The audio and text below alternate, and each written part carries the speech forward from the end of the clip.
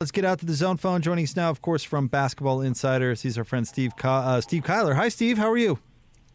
I am well, fellas. You got Jeff Culkin coming in. That's a good dude right there. Known that guy forever. You know what? That's a good place to start with the All-Star. A big story around here, Steve, as you can imagine, is will Mike Conley finally get that All-Star berth that a lot of folks out there, I would assume, including Jeff, believe that he's maybe deserved for a little while now. What do you think are the chances that the Jazz get 3 onto this year's All-Star team? Yeah, that's always the tough part. But look, when you're the number one team, remember when Atlanta was number one a few years ago? They got 4. When the Detroit Pistons were on the final run, they had 4. So it's not out of the question, especially when you're, look, the Jazz are the best team in the Western Conference, and that's not the same as being the best in the Eastern Conference. They're better than the Lakers. They're better than the Clippers. They're better than the Blazers. And they've got guys that are playing career years. I think it's pretty safe to say Donovan Mitchell's a lock. I think it's pretty safe to say Rudy Gobert is probably right there in the front court. The challenge with Mike Conley is he's a guard, and reserves in the guard mean you're going to beat out Kawhi Leonard. You're going to beat out, Damian Lillard. You're going to beat out, you can start to play the numbers game of only 12 guys. And I think that's the big thing. I think certainly deserving, long time deserving. I do think assistant coaches who are the ones that really weigh in on this a lot have a lot of respect for Mike Conley. And I think we've seen it over time. The guys that are long overdue for all-star nods can sometimes get in when they have that kind of a career year. So, Mike Conley deserving. He's been deserving a number of years. I think he got lost in Memphis. You think about some of those grind years in Memphis with Marc Gasol and Zach Randolph. They were deserving, but it was Memphis, and they weren't as good as maybe everybody else. This year, I think there's no argument that the Jazz are good enough to have the players. I think he's having a year to deserve the players. Question is will he beat out maybe some other guys that maybe higher profile stars? Forgive my ignorance on this, Steve. Maybe you know or have a suspicion one way or the other, but there's another member of the Jazz involved in the All-Star game, and that's Quinn Snyder, who will coach one of the teams. Does that give him, I don't know, does that give his say-so a little more oomph or not at all? Not at all. Every coach, actually, you're not supposed to vote for your own players. That's really kind of the rule of it is, that kind of weighs out or removes out that kind of, I'm going to just vote for all my guys. And it also removes the pressure of, hey, coach, why didn't you vote for me? So there's 2 parts to that. But, it's the assistant coaches that really weigh in. Most teams are having the assistant coaches do it. And, it's kind of one of the perks of being the assistant coach is being involved in that. And those are the guys that will really scout teams. As much as head coaches, run the game on game night, the assistant coaches really get into the game film and really understand the nuance. And sometimes that's why there's controversy. They're like, how did this guy get in and that guy not get in? Because the assistant coaches sometimes see those intangibles and they see those things that matter. And so I think the scenario is there for Mike Conley to get in. I think the assistant coaches would make a great decision doing that. But like I said, there are a lot of really good guards in the Western Conference. I think it helps Mike a little bit that James Harden moved west or moved from the west to the east. That's one more spot that opens. But, again, I think that he's got a really, really good case this year. And really it's because the Jazz are sitting at the top. Steve Kyler from Basketball Insiders with us here on 97.5 and 1280 The Zone. Steve, I want to ask you really a question about how the Jazz are playing right now, the way that they're playing offensively. But a little exercise first. Take yourself back to when you watched the Utah Jazz play under Jerry Sloan for a second, all right? If I would have told you that one day this Jazz team would shoot 55 threes in a game and make 28 of them, what would you have said?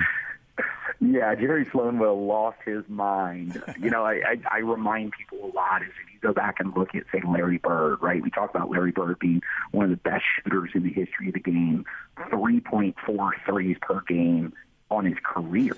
Like, they just didn't shoot the volume of threes. Steph Curry shooting 13 threes on average in his career. So just the volume of threes has gone up, but the math says it should. And I think we're seeing that teams that can really shoot the ball at a high clip, shooting is a premium, and when you can get guys like Joe Ingles that can just really light it up from three, that's the big difference maker, because 40% from three is better than 50% from two, and you can't get to 50% from two as a team anymore. It's really, really hard. So again, the game, I think, has evolved, but no question, I don't think Jerry Sloan would have ever allowed a player to shoot as many threes as the Jazz shoot as a team. Steve, do you think that Rudy Gobert should be an MVP candidate? That one's always tough. And, the knock on Rudy is that, he's not a 25, 30 a game scorer type guy. But when you look at everything that he does as a player, he's a double-digit scorer, double-digit rebounder, one of the best rim defenders in the game, almost 3 blocks a game. That's incredible production from a guy that doesn't need a lot of plays run for him. You're not running actions. I mean, a little bit of pick and roll and certainly him sprinting the rim, but it's not like you're doing all these post-ups. You think about Shaquille O'Neal and how many touches, he got to be an MVP caliber big, or say a Dwight Howard and how much of a focal point he had to be when he was in Orlando or in Houston, to be one of the top premier guys. Rudy's hugely productive, not even being the third option some nights offensively. So I think the case is there, but, it's hard. Look, Damian Lillard's having an incredible year in Portland. LeBron James is, almost single-handedly carrying the Lakers most nights. James Harden has had an incredible year. Kevin Durant was looking like an MVP again. There's a lot of guys, and I think this is a interesting time in NBA basketball. I think about the last 5 years, we legitimately had 5 or 6 guys that you could say if they won the MVP, it was justified. And there were times in the NBA where the second best MVP guy wasn't even close. Now it's usually a race between 5 and 6 guys every year. And Rudy's certainly having one of those years. And I think the Jazz, it's the intangible part, right? It's the other stuff that he does that doesn't show up in the box score that gives people argument to kind of say he's not this or he's not that. But I'll tell you, everybody on that roster thinks he's an MVP. What do you think about the role that Jordan Clarkson has carved out for himself? Would you have guessed he'd be this type of player when he first got into the league with the Lakers? It's always tough. I always go back to they're busy. When you think about Lou Williams, when you think about, those guys come into the league, they're kind of heralded. Maybe they're going to be this, and it's like they're just not good enough to be starters. And then they get moved to the bench, and then all of a sudden they're those energy top guys. And I've talked to enough players to understand exactly how difficult it is to come off the bench and be a guy that can give you 20. That's a very, very hard thing. To be cold, not be in a rhythm, come out and know that you're probably going to be in for 6 minutes in the first quarter, maybe 4, and you've got to get going and then go sit down. Or you get going and then coach pulls you out. Finding those energy guys that can play hugely productive basketball in spurts and not have to be in the starting lineup, is rare. But then there's also the gift of that, right? Usually when you're the second guy or you're the bench guy, you're now getting the starters' touches. So I think Jordan has evolved his game, but no question, I think, he expected to be a bigger starter type level guy when he came to the league, has certainly found a role in Utah that really plays to his strengths. And I think he's really learned how to maximize playing from the bench in much the same way of a Jamal Crawford or a Lou Williams, because that's a very special talent. It's a big reason why we give an award for it. That's so interesting, Steve, because there are times when Jordan Clarkson this year has not only been as good as as a starter, he's been the best player on the floor. Yep. And, look, I think that goes to, players, right? Think about how many players say, I want traded because my role isn't big enough, or I'm going to leave in free agency because I want to be a starter, not a bench guy, and to re-sign in a situation. And look, money's always a factor, but to re-sign in a situation that says, I'm not going to be in front of Donovan Mitchell. I'm not going to be in front of Mike Conley some nights. That takes a lot of confidence in yourself as a player and a belief in what you're doing as a team. So it's rare. I mean, if you think about it, Lou Williams on almost any other team is probably a starter. He's happy being sixth man with the Clippers. And I think Jordan Clarkson, much the same way, he could go to, a lesser team and maybe be the starting guard, but he wouldn't be having the success that he's having as the sixth man in Utah.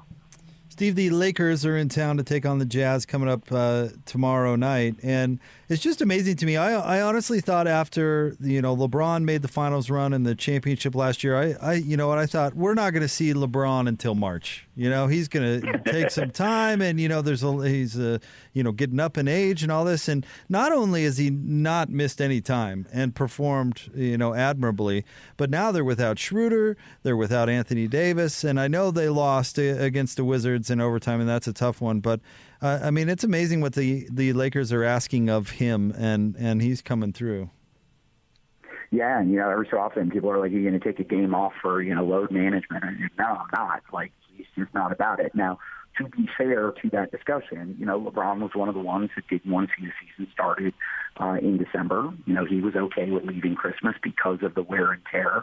But when it ultimately got decided, he was very clear with the Lakers that, if I'm coming to play. I'm not coming to sit out a few weeks.